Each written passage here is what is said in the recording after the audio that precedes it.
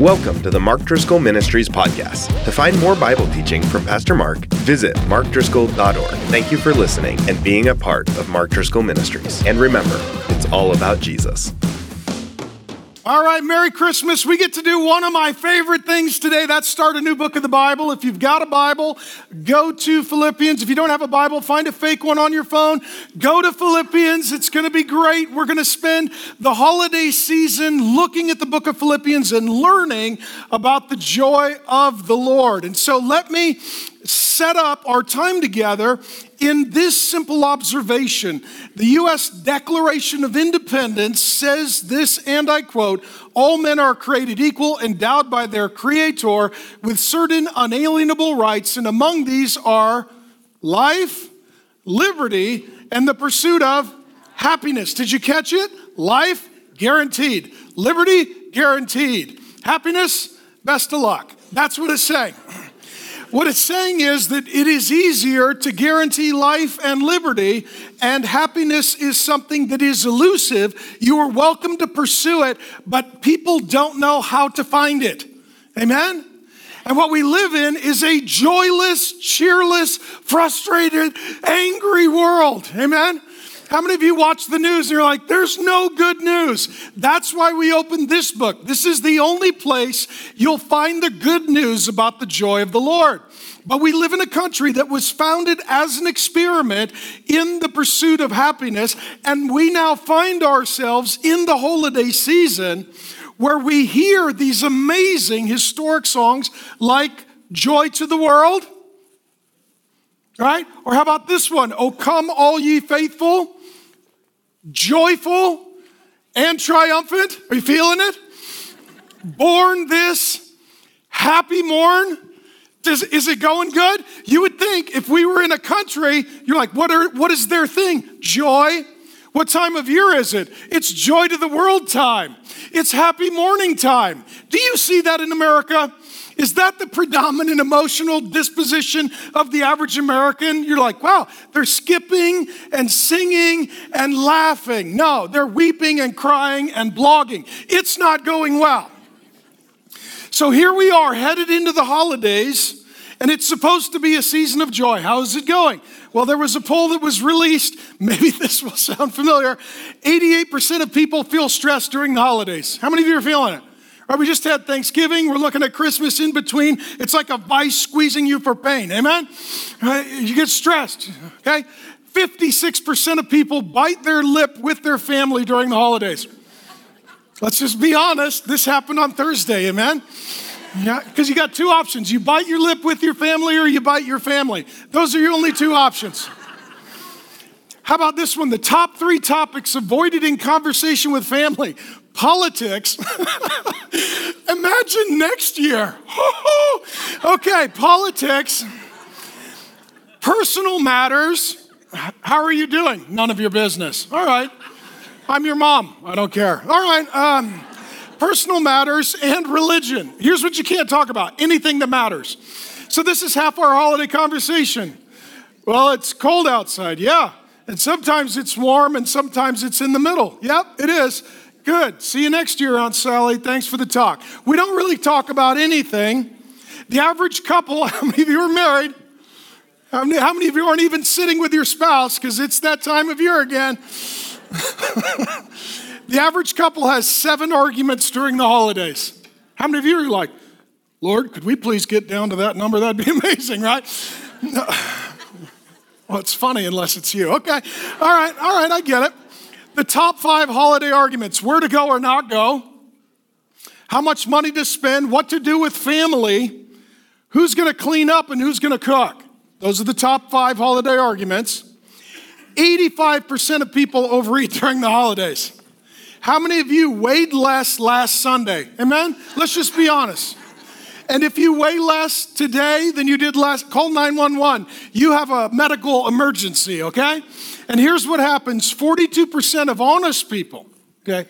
There's also dishonest people, but because we all unbutton our pants, but 42% of people unbutton their pants after a holiday meal. The other 58% don't need to unbutton because the button just flies off all by itself. Just the gravitational force and the variables are too much for that little button, okay? And so this tends not to be the most joyful season. But again, we live in a country founded on joy. We're in a season that is the pursuit of joy. And one thing you will probably watch this year is that Peanuts special. And in that special, Linus steps forward and Linus reads Luke chapter 2. I'll read it to you. It's a holiday classic. The angel said, "Fear not, behold, I bring you good news." Okay, here's what I need you to know. The world has bad news. The word has good news. I bring you good news. And who doesn't like good news? I bring you good news of how much joy? Great joy. In the Greek, it literally is mega. Mega. If you're like a monster truck fan, like this is monster joy. This is mega joy. I bring you good news of mega joy that will be for all the people. For unto you is born in this day in the city of David a Savior who is Christ the Lord. Here's what he's saying. There's not joy in the world. There's joy in the Lord, and the Lord brings joy to the world. His name is Jesus. What this means is that Jesus and joy are together, and you can't have one without the other. And that ultimately, if you're pursuing joy in the world, you will never find it. If you pursue joy in the Lord, you will be able to have joy no matter what is happening in the world. Because the joy is from the Lord, and the joy doesn't come from the world. It comes to the world from the kingdom of God. It comes down with Jesus. What I want to set before you, and I'm really excited about this, is the theme of joy. And we're going to spend the holidays going through the book of Philippians, and I want to set before you the joy of the Lord, which is your strength. And Philippians is God's guide to joy. Let me tell you a little bit about the church, a little bit about the book, just by way of preview. The church, you can find its founding in Acts chapter 16. So if you want to go home and do a little study, Acts 16 tells the story. It was planted by a man named Paul. He probably walked 9 miles to get into town. When he arrived, he realized there weren't really believers there. The way it usually worked, Paul would walk into a town. He would preach first to the Jew, then to the Gentile. The Jews, when they met in the synagogue, he would go study the Bible with them and point them to Jesus. And then he would go to wherever us Gentiles were meeting, Marketplace or wherever that happened to be. He shows up in Philippi. He can't go to the synagogue because there isn't one. This is significant because it only took 10 believing men to constitute a synagogue. What that means is there are not 10 male believers in that whole city. Now, imagine if you took all the Christian men out of our city. Everything is different and nothing is better. There were not even enough men, 10 men, to constitute a synagogue. So he ends up going to a prayer meeting with a number of women. Much like our day, the women were more spiritual. In our day, it tends to be women who go to church more than men and give more than men and serve more than men. And the church in Philippi was founded by some women with Paul. They were at a prayer meeting. God was opening their heart to the message of Jesus, and then he sends the messenger of Jesus to bring that message. They become converted. Among them is a woman named Lydia. She deals in purple fabric and garments. She's a businesswoman and very successful because in that day, purple was the color of royalty. So she's got like the Yeezys and the Gucci's of her market. She's really crushing it. Her margins are great. And she's an affluent woman. So when the church gets started, she is the benefactor that underwrites and funds a lot of Paul's ministry. Well, as soon as some women get saved, there's also a young girl who has a demonic spirit that needs to be cast out. And all of a sudden, you find God starts his work in Philippi among some wonderful women who come into a loving relationship with the Lord. And what's curious is this is the first church that is ever planted in what we would now call Europe. Think of the whole legacy of Christianity in and through Europe, all the missionaries sent around the world. All of that started with the first fruits and the planting of the first church in Europe, the church at Philippi. Now, by the time Paul writes his letter to the Philippians, the church is somewhere in the neighborhood of 10 years old. We're 3 years old. If you're new, we're a 3-year-old new church. Theirs was 10 years old, and he was in the city of Rome sending a letter to them because he could not be present with them. And what I would submit to you is that the church at Philippi is perhaps, if not likely, the best church in the whole New Testament. They're loving, they're joyful, they're generous, they're amazing, they're awesome. They're not perfect, but they're pretty incredible. And this is really encouraging to me because not every church needs to be a head-on collision where the airbags don't deploy, amen?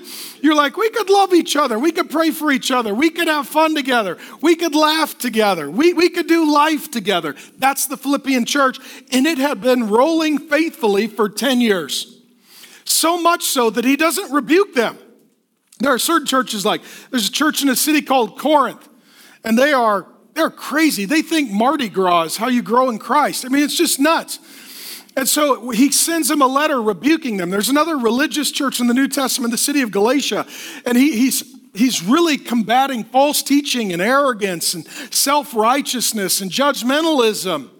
And he starts various letters to rebellious churches saying, Paul, an apostle of Jesus Christ. And he doesn't do that with the Philippians. His tone is different because their hearts are different. He doesn't need hard words because they already have tender hearts.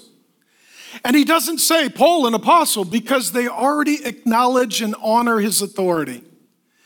You only have to pull out the org chart with rebellious people, right? Like if you've got a kid and you look at him and you're like, hey, I'm your parent, just so you know, you've already got a problem in that relationship. Right? The kid's like, I don't know about the org chart. Yeah, I was here first, and I'm above you. So clean your room. Okay? And stop drinking Red Bull. Those, knock it off. Okay? If somebody honors you, if somebody respects you, you don't need to pull out your credentials. You don't need to show your resume. You don't need to put on your name tag. They loved him. They honored him. They respected him. They appreciated him. And it's a warm, friendly, affectionate, joyful, amazing book. And it never mentions the word sin. Not because they had no sin, but they were growing in their Christ-like character, so the focus was Christ and not their sin. Now, the book itself, the book of Philippians, it's only 4 chapters. It is 104 verses. You can read it in 15 minutes. So you got 2 choices. You could change your car insurance in 15 minutes, or you could change your joy in 15 minutes. The choice is up to you. A guy gave me that between services. That was a good one. He's like, that 15 minutes thing reminded me of Geico. I was like, I'm using that, brother. So I believe in Jesus, verses, and comedy. I'll take it all. I love it. Okay. So in 15 minutes, you could change your car insurance or you could change your joy. You can read Philippians in 15 minutes. My encouragement to you, read it every day while we're in the series. Start every day with Philippians. Don't just turn on your phone and look at the news, because I'm telling you, your joy quotient will not rise. Amen? You're like, oh my gosh, it's a presidential cycle. You'll just go back to bed and read Lamentations. Don't do that. Instead, get up and read Philippians. So start every day reading Philippians. If you read it 15 minutes a day over the course of our study, by the end, you'll know it from the heart. I'll help you to learn it. You'll enjoy it. And as you read it, you will find it has the greatest hits of Christian memory verses. It's rejoice in the Lord always. I can do all things through Christ who strengthens me. It's just jam-packed with all of these amazing verses to memorize.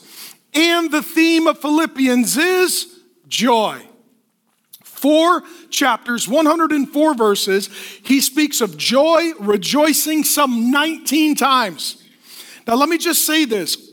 Oftentimes, people don't think of Christianity and joy, but they go together. That ultimately, God is a joyful God. Heaven is a joyful place. Nobody in heaven is bummed to be there. That God made everything good and joyful and happy, and it wasn't until Satan and sin showed up that the joy started to go away. And some of you have been wrongly, falsely taught about joy. I literally had another 27 points in addition to the sermon I'm going to preach you. We were on the plane last night. Grace is like, you can't preach all that. They won't have any joy when you're done. So I'm going to save that for future weeks. But let me just say this. 2,700 times your Bible uses words like joy, rejoice, gladness, feasting, celebrating, happy. It uses all those words together because they all mean the same thing. God is awesome, and God makes life awesome, even if life isn't awesome. Okay, that's what I'm talking about. I'm talking about a joy that comes down. And oftentimes we think the more miserable we are, the more holy we are. Now, joy can lead you to the Lord. Joy can drag you to the Lord, because if you're looking for joy, you ultimately won't find it until you get to Jesus. All right, well, I'm excited about this, and so is my wife. So if anybody wants to join us, you're welcome. Okay, 104 verses in Philippians, 19 times he talks about joy, 61 times he names Jesus. You don't have to, even if you went to public school, you're like, I think they go together. They do. Good observation. Joy and Jesus. Joy and Jesus go together. You cannot have true, enduring, deep, godly joy without Jesus Christ. That's the big idea. And so we're going to study this together, and I want to show you this theme of joy that threads the book together. I'll just read these verses to you. Chapter 1, verse 4, he talks about my prayer with joy. Your prayer life should be joyful.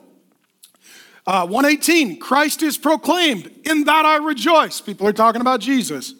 In 125, he talks about joy in the faith. In 2:2, he says, complete my joy by being of the same mind, the same love. Would people agree and love each other? There's joy. 2:17 through 18, I am glad and rejoice with you all. Be glad and rejoice with me.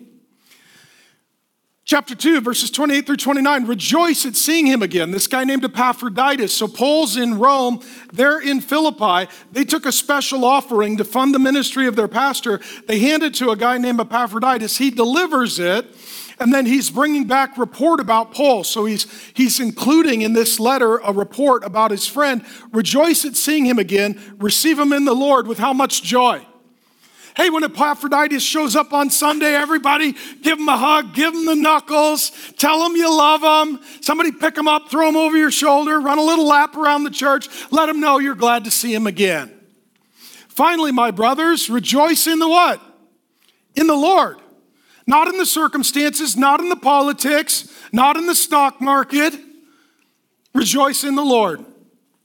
Finally, brothers, whom I love and long for, my joy and crown. Stand firm. And then here is my wife's life verse.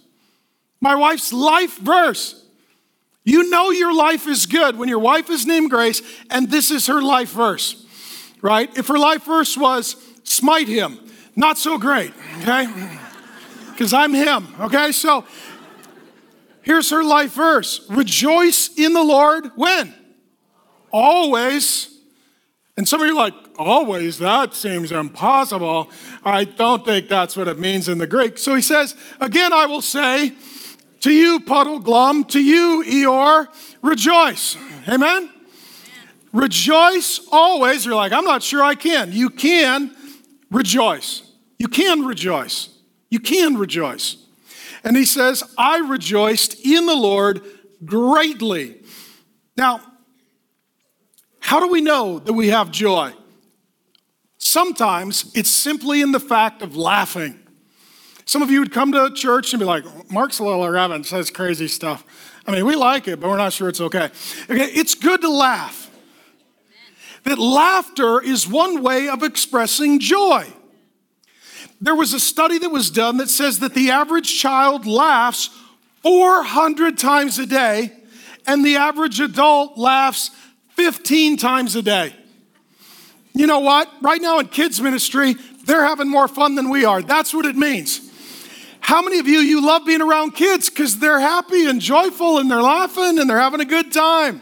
You are the children of God. He wants you to laugh and share in his joy. And here's the way you get there. Your problems are big. God's joy is bigger. Okay. Now, some of you are like, Pastor Mark, I got problems. We all do. We've all got pains. We've all got problems. Some of you, your pain is physical. Some of it's financial. Some of it's emotional. Some of it's spiritual. Some of it's relational. We all have problems, things we're struggling to overcome. We can't understand. We're not sure what decision to make. Those things are in front of us, but bigger than pain and problem is the joy of the Lord. How do I know this? This is awesome. This is so awesome. Who's writing this? Oh, question for those of you who know it. Where is he? In jail. How many of you in jail would not be writing a book about joy? While you're chained to some soldier, you're literally writing it with a shackle around your hand, and you can hear the clanking of the chain because you're a prisoner. You're like, this is awesome. That guy's either mental or supernatural. Amen? He's either mental or supernatural. He's joyful, and he has pain, and he has a problem. His pain is he was falsely arrested. He is now incarcerated. Imagine in our day, he was like the Billy Graham of his day. Imagine in our day, Billy Graham in an orange jumpsuit, handcuffed, on the show cops, not one of the cops, getting put in the back of the patrol car. And he's like, this is such a good day. That's mental or supernatural. Either we don't know what he knows, or he knows something that we don't know. He has a joy. He's not ignoring his circumstances. He's not denying his circumstances. We don't want you to ignore your circumstances. We don't want you to deny your circumstances. We just want you to know that God's joy is bigger than your pain and bigger than your problem. And this is a deep and profound joy that God gives to his children that is not available to those who are not his children. That being said, we'll jump in now to Philippians. Somebody be like, that was 22 minutes. Are we done? That was the introduction. You're welcome. We're just going to get rolling now. I hope you brought a snack. All you diabetics, your blood sugar is going to be off because this is going to be a while, okay? Philippians chapter 1, verses 1 through 5. He's going to tell us that there is joy in serving as a saint. I'll read it to you. Philippians 1, 1 through 5. Paul and Timothy, they're friends. They're working together, doing life and ministry together. Servants, we'll talk about that. Servants of Christ Jesus to all the saints. There's the word. Some of you are like, is this in New Orleans? Different saints. Okay, different saints. All the saints in Christ Jesus who are at Philippi, that's the city they live in, with the overseers. Today we'd call that the board. The deacons, that word literally means servant. We would call that Team Trinity. Grace to you and peace from where? God our Father and the Lord Jesus Christ. He says, I thank God in all my remembrance of you, always in every prayer of mine, for you all, making my prayer with joy because of your partnership in the gospel from the first day till now.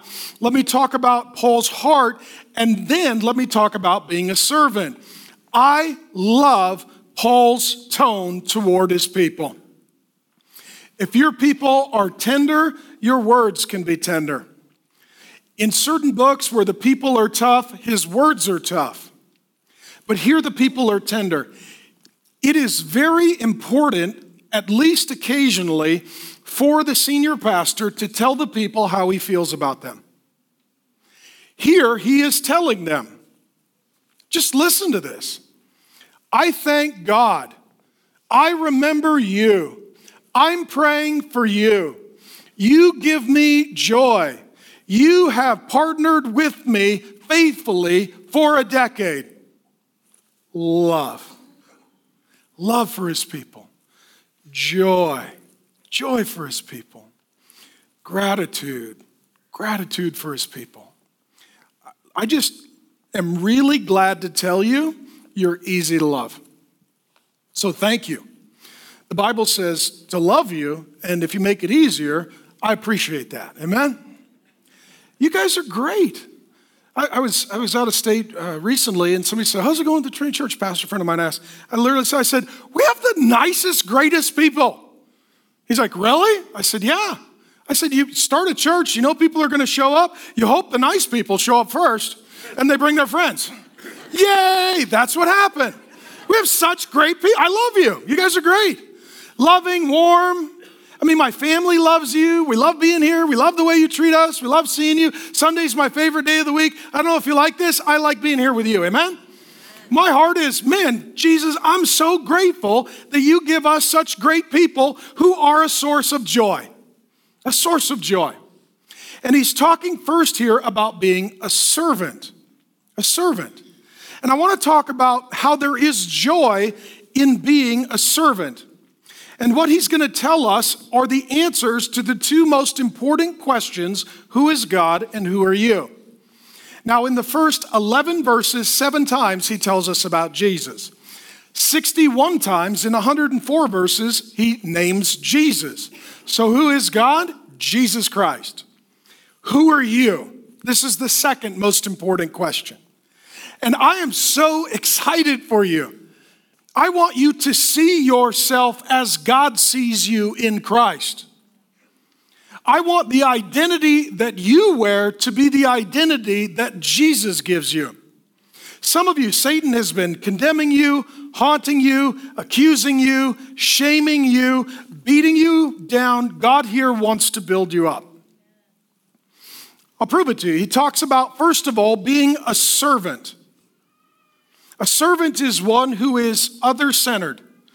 They're looking to meet needs. They're not exclusively self-consumed. They're others-concerned. That's a servant. We serve a God who served us. Jesus is a servant. This is radical and countercultural in every culture. There's an Old Testament book written about 700 years before Jesus entered into human history. It's called Isaiah.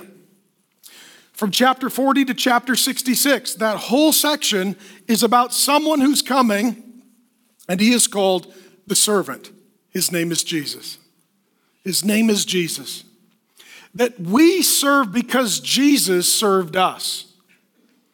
And if our God is willing to humbly serve, then it must be a joyful thing for us to follow in his example and find a place to serve. There was an argument in Matthew 20 and some of the other 4 Gospels, biographies written about Jesus, and the argument was this. Some of the disciples were arguing, which one of us is the greatest? Which, if you just think about it, is kind of a silly argument, because like, here's Pete, here's Repeat, there's Jesus, and Pete and Repeat are arguing about which one's the best, and it's like, probably the one born of a virgin who walks on water and hands out free food to people and raises the dead. Maybe that guy's the greatest, right? I mean, you just compare resumes and they're arguing which one is the greatest. And what I love about Jesus, he doesn't rebuke them, he redirects them. He basically asks this question. I'm summarizing the narrative. So you want to be great? And they're like, we do. We want to be great. He's like, let me tell you how to do that. Be the servant. Be the servant. In the kingdom of God, those who serve are great. He says, whoever would be great among you must be your servant, even as the Son of Man came not to be served, but to serve, and to give his life as a ransom for many. Let me tell you how Jesus served you. He saw that you were rebellious, sinful, separated from God, separated from life, separated from joy, and he got off his throne and he entered into human history. God became a man. He went from being worshiped by angels to being surrounded by animals. He went from a throne to a manger, which is a feeding trough for animals. That's humility. You can't be a servant without humility. That's why he's going to tell us in Philippians 2, that'll be my Christmas Eve sermon, on Jesus comes as our humble servant. And Jesus comes to serve you by giving his life as a ransom. What that means is that he lives the perfect life you have not lived, that he pays the price that you cannot pay, that is the price of death for your salvation.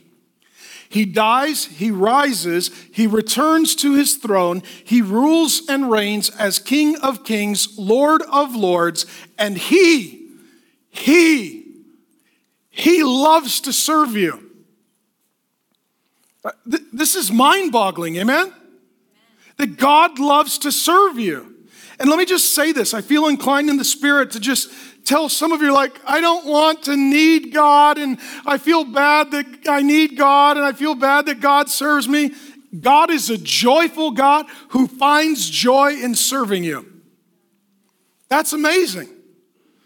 So be humble enough to invite him to serve you. So my question is, do you know Jesus? Do you love Jesus? Have you met Jesus? Because here's the deal. You give him sin and he serves you. That's the deal. Best deal ever. That's why we call it good news, not just pretty good news. Amen? It's really good news.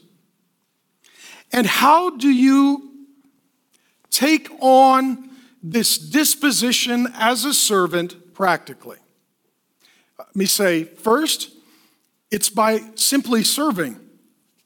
Paul and Timothy are often mentioned together. It's like a father-son relationship. They're always doing ministry together. If you want to learn how to be a servant, find a place to serve. And God is so gracious that he will give you joy and also an opportunity to build loving relationships. People come into the church and oftentimes they're like, I don't feel connected, I don't feel plugged in, I don't know anybody, this doesn't feel at home. Serve. If you will serve, you will meet some people, you'll build a relationship. The relationship that Paul and Timothy, it never says, and they played racquetball on Tuesday and they golfed on Thursday, and Paul had a big pool and Timothy would come over and float in it. It doesn't say any of that.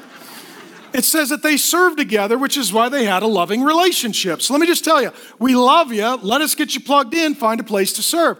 In addition, a servant serves through praying. The shortest distance between two people is prayer. Sometimes you can't fix the problem, but you can enter into carrying the burden by interceding through prayer. Paul says he's a servant, and he goes on to say, I thank God in all my remembrance of you, always in every prayer of mine, for you all, making my prayer with joy. Prayer. Who are you praying for? This is one of the ways that we bring joy to people. How many of you've been in or are in a difficult season and somebody comes up and says, how are you? I love you. I'm concerned about you. I'm praying for you every day. How could I pray specifically? Oh, thank you. That brings so much joy. You're partnering with me through prayer. Servants serve, servants pray, servants give. He talks as well about your partnership in the gospel from the first day until now. This is literally financial generosity. And he is saying, as soon as I showed up to start the church, you were generous, and for 10 years, you've been consistent, faithful, and generous. He calls this partnership. This is where people come together for a common cause. In the church, this is for the common cause of the good news of the gospel of Jesus Christ. And I just want to say thank you to those who have partnered with us. And for those who have not yet partnered or are online and need to find a local church to partner with, let me just tell you, you serve by serving, you serve by praying, you serve by giving. And as you do those things, God increases your joy and builds your relationships. Everybody wins because God is good to all. That's a servant and saint. Now, how many of you don't really think of yourself as a saint? And if you do, we love you. You may be weird. Okay? You may be weird. I'm not saying you are, and the Holy Spirit will tell you, or your wife, but how many of you on your social media profile, you're like, what should I say? I like tacos. I'm a saint. Right? How many of you didn't put that on your social media profile? How many of you, when you list on LinkedIn your skills on your resume? I'm a saint. It feels a little, and a lot of it is because our understanding of sainthood doesn't come from the Bible, it comes from Christian tradition, which is not necessarily always biblical. How many of you were raised Catholic like me? And I love Catholics, and I'm not going to bang on Catholics, and many Catholics know and love Jesus, and we're going to be in heaven together, so we should get to know the family. But how many of you grew up in a Catholic church? And if you did, welcome. My name is Father Mark. We'll have a Eucharist in a moment. Blessing to see you. Okay? The Catholics all laugh. They're like, ha, ha, ha. The other people are like, what is it? This is the thing. Just so you know, this is like the gang sign for the Catholics.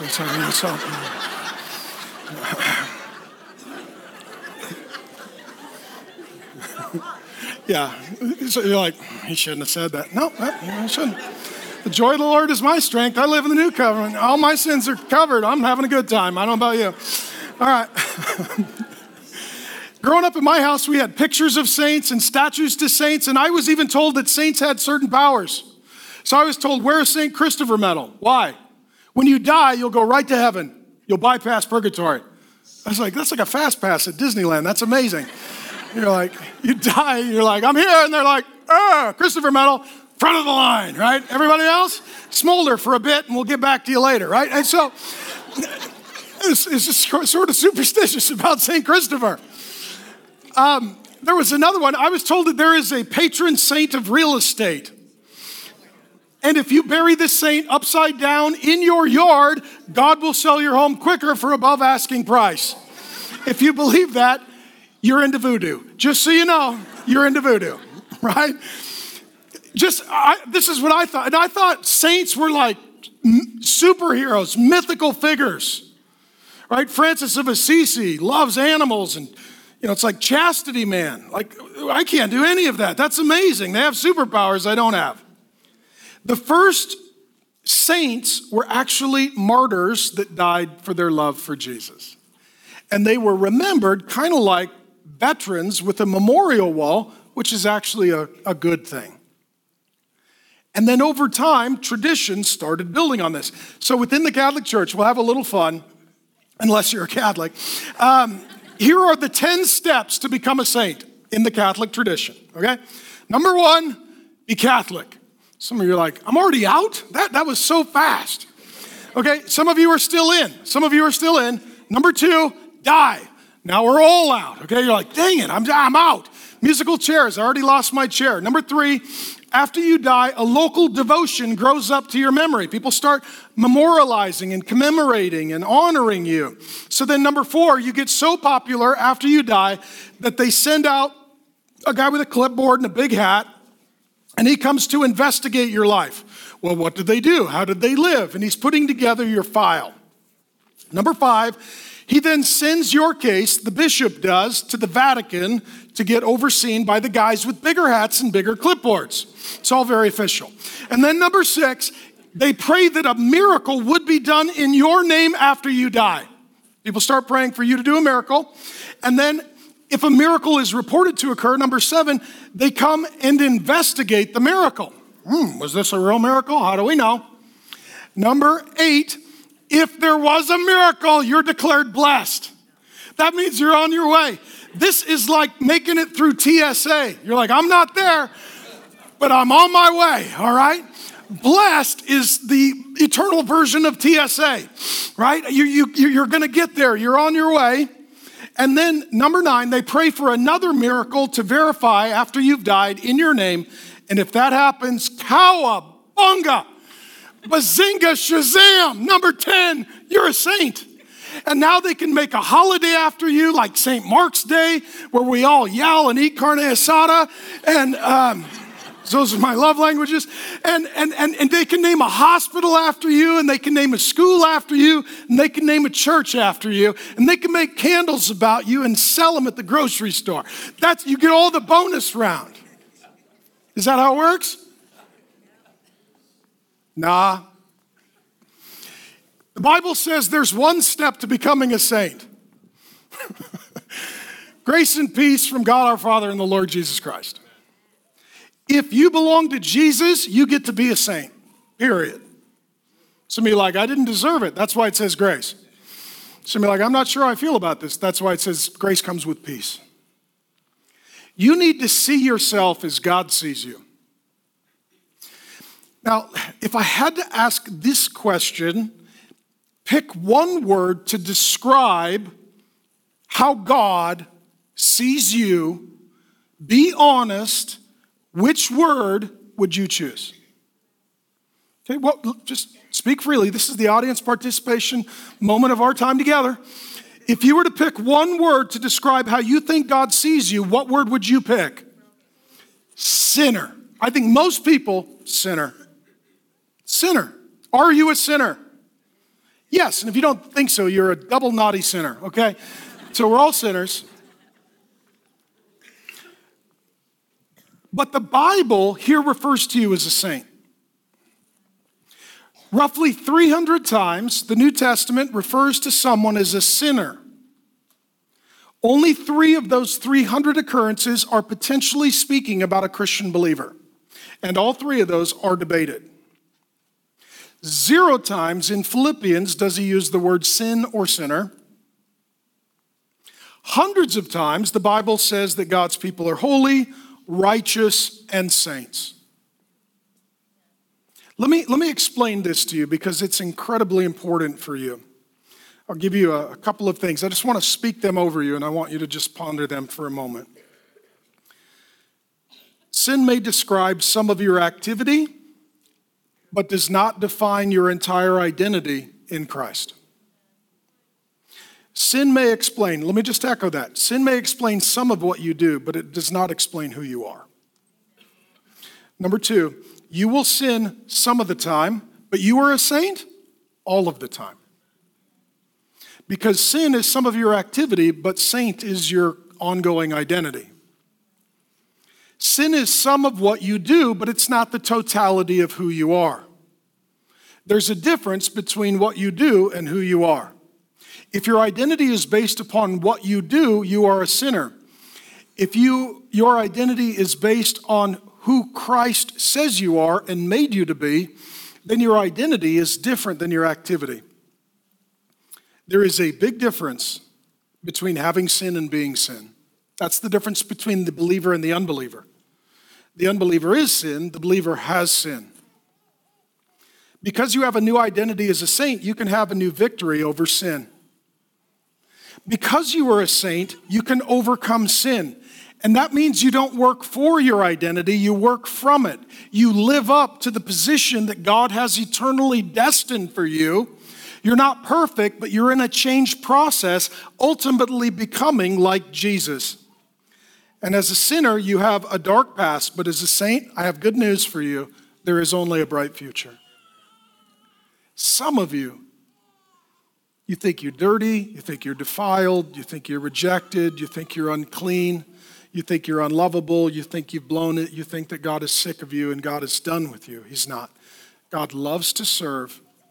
And he loves to tell people that they are a saint. And then give them the power of the Holy Spirit to become increasingly more like Jesus. I want you to receive that. That's God's gift to you. And sometimes religious people, they will beat themselves up and sort of burden themselves down thinking that they're spiritual. I'm just a scum of the earth and I'm a worthless wretch. Well, when Jesus changes you, celebrate that, rejoice in that, believe that. You're a new creation in Christ. Old things have passed away. All things are becoming new. You've been born again. You get a fresh, clean start because you're a new person. That being said, additionally, the source of our joy is the faithfulness of God. That's what he's going to say next, that God is faithful for you, in you, through you. He says this in Philippians 1, 6 through 11, and I am sure of this, totally confident, 100% money-back guarantee, no exceptions, that he, that is God, who began a good work in you, will bring it to completion at the day of Jesus Christ.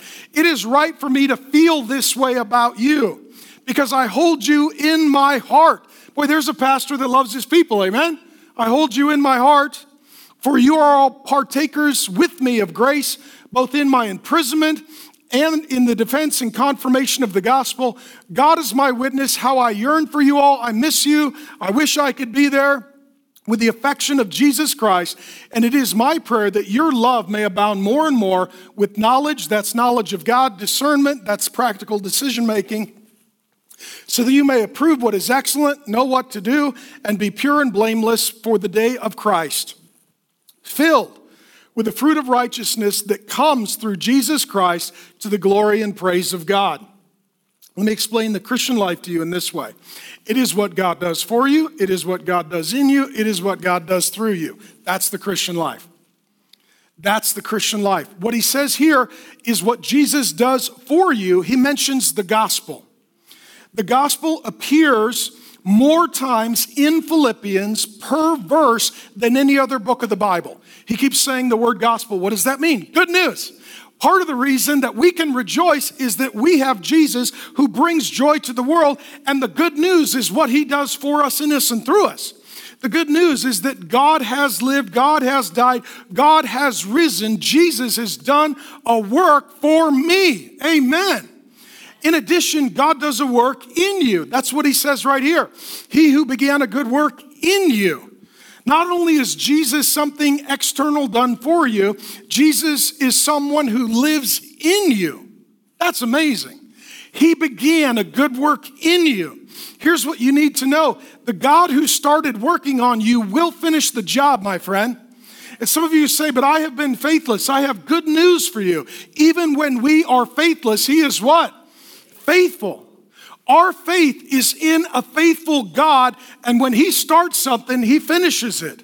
And he started to love you, and he started to bless you, and he started to change you, and he's not going to stop no matter what. And some will argue, well, do we choose God or does God choose us? Yes, but the sequencing is important. God chooses you, then you choose God. God begins a work in you, and then you partner with him to work out your salvation with fear and trembling, because it is he who works in you to will and to do according to his good pleasure. Let me just say this. I know you're not perfect. I know you got faults, flaws, and failures. But look at what God has done. I want you to be encouraged. Look at the change that Jesus has made in your life. Look at the change Jesus has made in your heart. Look at the change process that Jesus has you in. And sometimes we get discouraged and we're like, Jesus, I'm not here. He's like, yeah, but you started here and you're here. And guess what? I got you here and I'm going to get you there. So enjoy me and enjoy the process. Not just the destination, but the process. And then there is the life of Jesus through you. He talks about your love may abound more and more, and you'll learn more and more, and you'll make better and better decisions, and there'll be a fruit of righteousness. Well, the tree is Jesus, and you are just fruit that is connected to him, and it's his life that is bearing fruit through you. That's what he's saying. And what he's saying is I think they're the most loving church in the New Testament, and they're the most joyful church in the New Testament. And what he's saying is you can even have more love and more joy, because if you tap into the inexhaustible source of the joy and love of Jesus, you can always grow in love and joy. Now, I just want to testify about this publicly. I have had the best week. Last Sunday, studying Philippians, and then they had my daughter's bridal shower for her wedding. It's coming up in January. And then we had Thanksgiving, and our house was full, and it was awesome. And then Grace and I got on a plane, and we went to visit my parents to celebrate their 50th wedding anniversary. 50th wedding anniversary. And I was sitting on the couch with my mom and dad, and they were testifying. Okay? My mom said something like this. My mom's a prayer warrior, so I know you're watching, Mom. Love you. Thank you for praying. She said, we love each other. We like each other. We get along better. We take better care of each other and have more fun than any time in our whole relationship. Amen. How many of you are married and you're like, that sounds good? That's that your love would abound more and more. I loved Grace with all my heart when I married her. God has enlarged my heart. I have more love for her today because I have a bigger heart. That your love may abound and grow and expand more and more. That's the fruit of the loving, joyful life of Jesus Christ for you, in you, through you. It changes how you live. It changes how you see God. It changes how you see others. It changes how you see yourself. And it means that you have grace for people because God has grace for you. And you have love for people because God has love for you. And you want to have fun with people because God has fun being with you. Some of you don't know this. God doesn't just love you, he likes you. And he doesn't hang out with you as a job. He hangs out with you as a joy. You need to receive that as the children of God. And then in closing, here's the last section. You can find joy even when you're lonely. Sometimes we're lonely, right? Paul is lonely. His church is in Philippi. He's in Rome. His friends are in Philippi. He's in Rome. His friends are free. He's imprisoned. He's alone. And here's what he has to say. I want you to know, brothers. He refers to them as family. Right? If two people love Jesus, I'll tell you what, they're family. That's why sometimes you can meet people that love Jesus if you love Jesus, and you feel closer to them than your own relatives who don't know Jesus, because Jesus makes us family. Amen? Okay? I want you to know, brothers, that what has happened to me has really served to advance the gospel. What? He seems happy about his prison sentence, right? How many of you, this wouldn't be you? You're like, I went to prison and I just spent months in bliss. It was joyful and yeah, the gruel was tasteless and I slept on the floor and the guard smelled like an outhouse. I was so happy. He knows something we don't know. Americans can have the pursuit of joy, but only a Christian can have the obtaining of joy. It happened to me to really serve the gospel so that it has become known throughout the whole Imperial Guard. That's 9,000 soldiers. Think like Army Rangers or Navy SEALs. These are the best of the best. These are the guys tattooed up. You don't want to come against them. They are the armed elite. And the rest, that my imprisonment is for Christ. He's in jail because he loves Jesus. Let me say this. You sometimes get in trouble for doing the wrong thing, but sometimes you get in trouble for doing the right thing. Just because you're in trouble doesn't mean you necessarily did a bad thing. He's in prison because he won't stop talking about Jesus, so they throw him in prison. But what do you think he does once he gets to prison? He's still talking about Jesus. He's still going. His batteries never wear down. This guy's amazing. And most of the brothers, having more confidence in the Lord by my imprisonment, are much more bold to speak the word without fear. When the pressure comes upon you, if you remain faithful to and talking about Jesus, it puts courage in people. Do you know what encourage literally means? To put courage in someone. When you encourage someone, you put courage in them. And Paul's in prison and everybody's watching. He says, let me encourage you. Let me put courage in you. I'm in trouble for talking about Jesus. Feel free to talk about Jesus because the people that have a problem with Jesus, they need Jesus.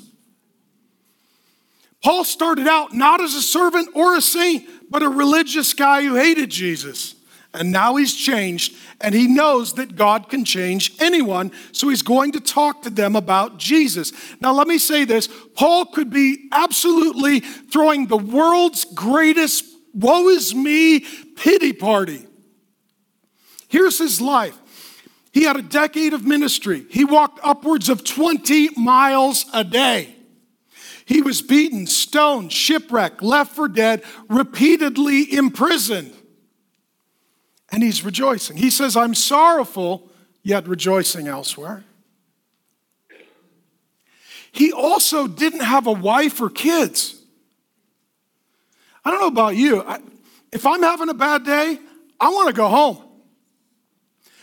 There's a woman there named Grace whose life verse is rejoice in the Lord always. Again, I say rejoice. When I'm having a bad day, I break the speed limit to go home. Right? And somebody's like, that's a sin. New covenant. Jesus died for it. It's all covered. I just want to get home. And when I get home, my kids are there. Paul had no home. He had no wife. He had no kids. Let me just say that this could be a very lonely life. If you walk an average of 20 miles a day, not a lot of people are going to keep up for that decade. There's a lot of downtime. There's a lot of alone time. There was a survey done by the federal government. It says that isolation, living alone, it has the same medical detriments as smoking 15 cigarettes a day. That it is not good to be alone, that we were made to be together. Let me talk to you a little bit about what we're learning from Paul's example. Number one, there is a big difference between isolation and solitude.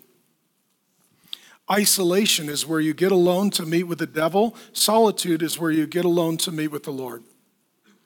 Paul is in prison. For other men that were in prison with him, I assure you of this, it was solitude. They were angry, bitter, jaded. They felt robbed, ruined, wrecked. They are meeting with Satan.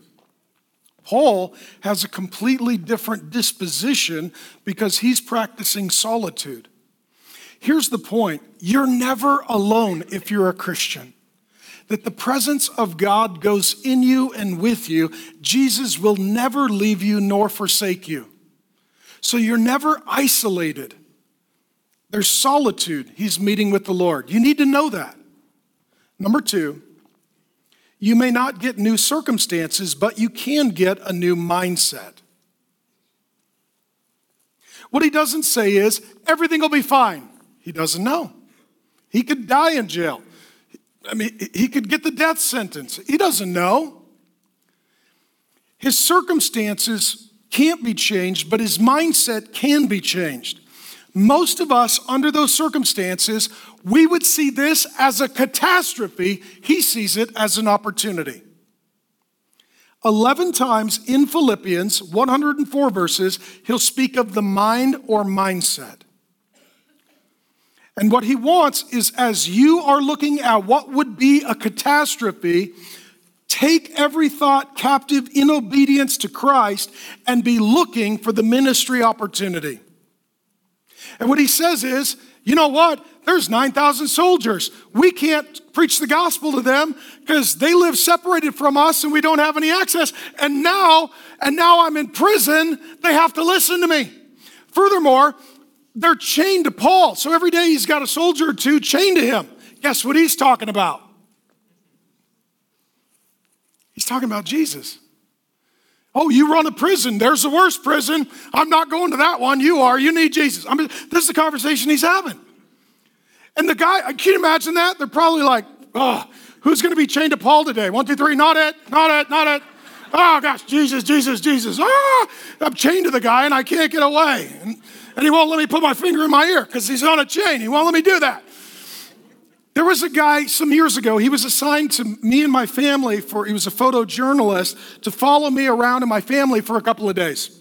I had a beat up old Chevy pickup truck with rusted out floorboards. He jumped in and I said, hey, what's your name? He said, Thomas. I was like, oh, Lord, this is a layup. This is a layup for me. I said, you know, there's a Thomas in the Bible. I go full on Ned Flanders. Just start there. That's where I start with this guy.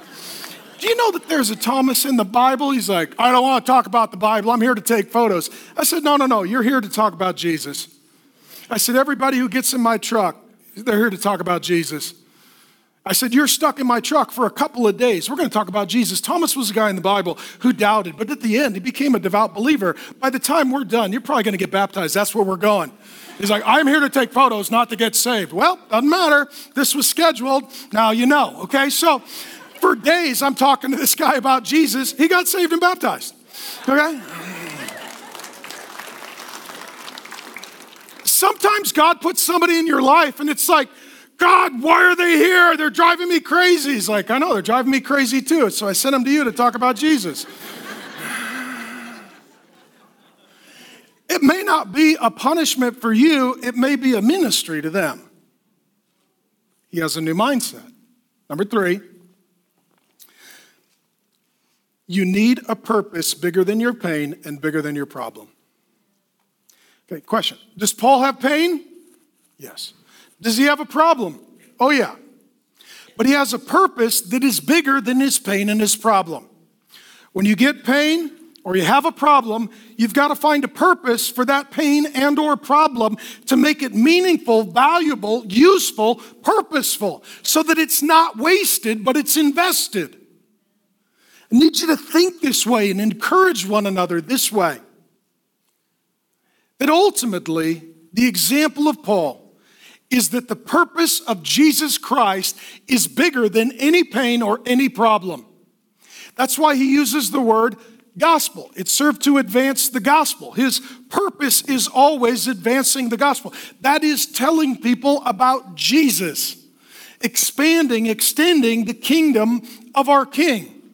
He uses the word gospel, as I said, more times in Philippians per verse than any other book in the whole Bible. Why? Because that was his purpose. His purpose was bigger than his pain. His purpose was bigger than his problem. As you go into the holidays, whatever pain or problem you might have, I want you to be looking for the purpose so that you can find the joy. And even when you're suffering, you can learn to appreciate that Jesus suffered. You can become perfected through your suffering. As Hebrews says, Jesus was perfected through his suffering. You can grow in empathy and compassion for those who are suffering and mourn with those who mourn and comfort those who grieve. And you can rejoice that one day the kingdom of God will be a happy place and everyone who is there will be happy. And there'll be no more weeping, mourning, or crying, that suffering will end thanks to Jesus. No matter what, you can rejoice in the Lord always. Again, I say, rejoice. Now let me close with a personal story, a personal illustration. This is the second time that I've preached verse by verse through the entire book of Philippians. First time I did it, I think it was about 12 years ago in 2007. Some of you may ask, I haven't seen that online. It's because I took it down. It wasn't very good. Just to be honest with you. It wasn't horrible, like I wasn't a heretic. It wasn't that bad. But I went back and read the transcripts and my sermon notes, and what I noticed was I was in a painful, dark, hard, discouraging, exhausting season. And that affected my emphasis in the preaching of Philippians. And what I did is I turned suffering up and I turned joy down. And I had information about joy, but I was not experiencing an impartation of joy. How many of you know the difference between information and impartation? Information is great, but impartation is necessary to live the Christian life. So I had a theology of joy, but I didn't have an ongoing, deep, profound experience of joy. So I was sitting in my study last Sunday, and I was preparing to teach Philippians, and as I was reading, I thought, I could have served the people better. I could have taught them better about the joy in Jesus Christ. And so I prayed and I asked the Holy Spirit, first time I preached Philippians, there's some things that I missed. Why? And I believe he convicted me of some things. One of the things that came to mind was I was focused on the past. I had regrets of things I had done, and I had grudges for what others had done. Any of you relate to that? That your joy in the present is drained by your regrets or grudges regarding the past. In addition, the reason I believe the Holy Spirit convicted me in that moment that I didn't have the kind of joy that I was preaching about, because you can preach something without experiencing it, and it's tragic because it's not necessary. So that's my responsibility, not the Lord's failure. But in that present, I felt like if these people and circumstances would just get under control, then I'd be happy. Any of you ever experienced that? Relate to that? If they would do this, and if this would come out like that, then I would be happy. And I lived under the myth that joy was for my future, not for my present. I had lacked joy because of my view of the past. I lacked joy because of my focus in the present. And I lacked joy because I lived under this myth. As soon as blank happens, I'll be happy. Any of you live under that? How many of you have lived under that? As soon as blank happens, then I'll be happy. As soon as I get married, you're like, it didn't work. As soon as we get kids, they're throwing up. As soon as I get that job, they're working me to death. As soon as I get that house, the heater broke. Joy is forever and joy is for now. Joy is forever and joy is for now. So I was sitting in my study and I'm asking the Lord, okay, Lord, how do I do a better job for these dear people? They already start joyful. How do I help increase their joy? And I asked, Lord, why did I not have the joy of the Lord? I had the theology of the joy of the Lord, but I didn't have the joy of the Lord. And I felt like God spoke to me and said, there was a spirit of darkness over you that you need to rebuke.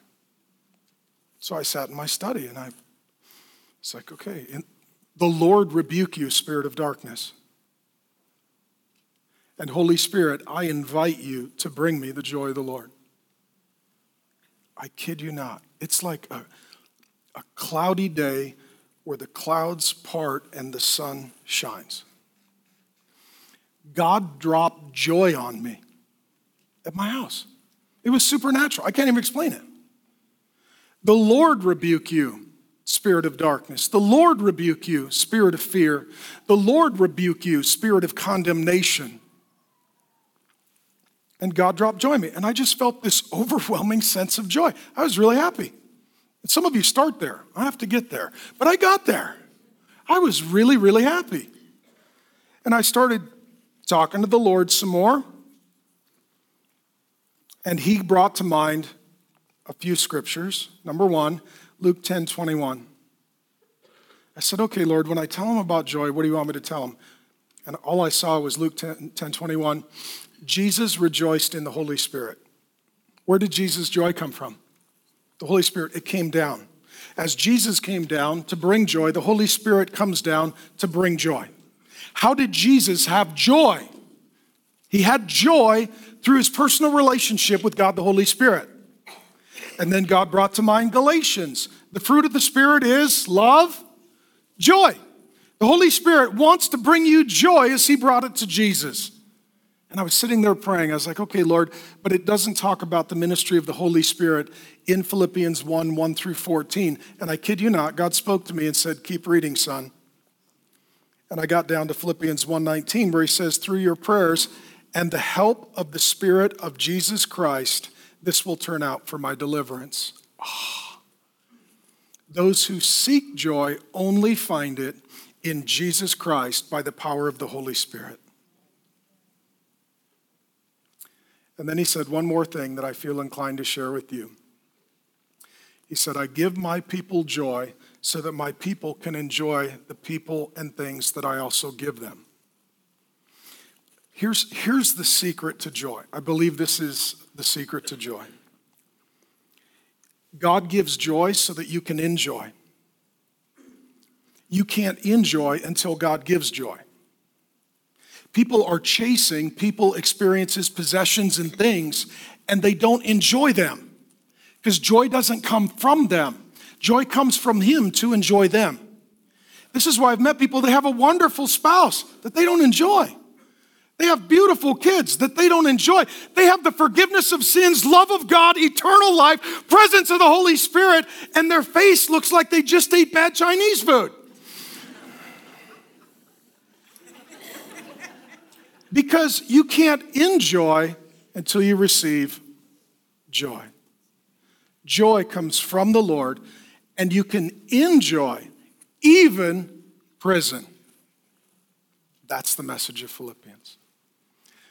Father God, thank you for an opportunity to get a second chance at teaching this incredible book. God, I pray for these dear saints that they would read Philippians and that Holy Spirit, you would meet with them and that you would teach them about Jesus and joy in the Spirit. That Holy Spirit, you would bring the joy of Jesus to them, that you would bring joy down from heaven to them. And Holy Spirit, we invite you to do that right now. Holy Spirit, you're in the presence of Jesus. It is the place of joy. Holy Spirit, we invite you to bring that joy down to us so that we could enjoy the holidays, that we could enjoy our family, that we could enjoy our work, that we could enjoy even the hardship that we face, the pains and problems that are against us, that we would overcome them by the joy that is in us. Holy Spirit, I ask you to just drop on these people as you have dropped on me. God, I've been happy all week. This is one of the most joyful weeks of my whole life. My wife even acknowledged it and said, you seem happy and unburdened. And what happened? The Holy Spirit, he showed up and brought the joy of Jesus to me. And Lord, for these dear saints whom I do love and I do carry in my heart and I do have great affection for, I invite the Holy Spirit to give that gift of joy to them so that they can enjoy in Jesus' name. Amen.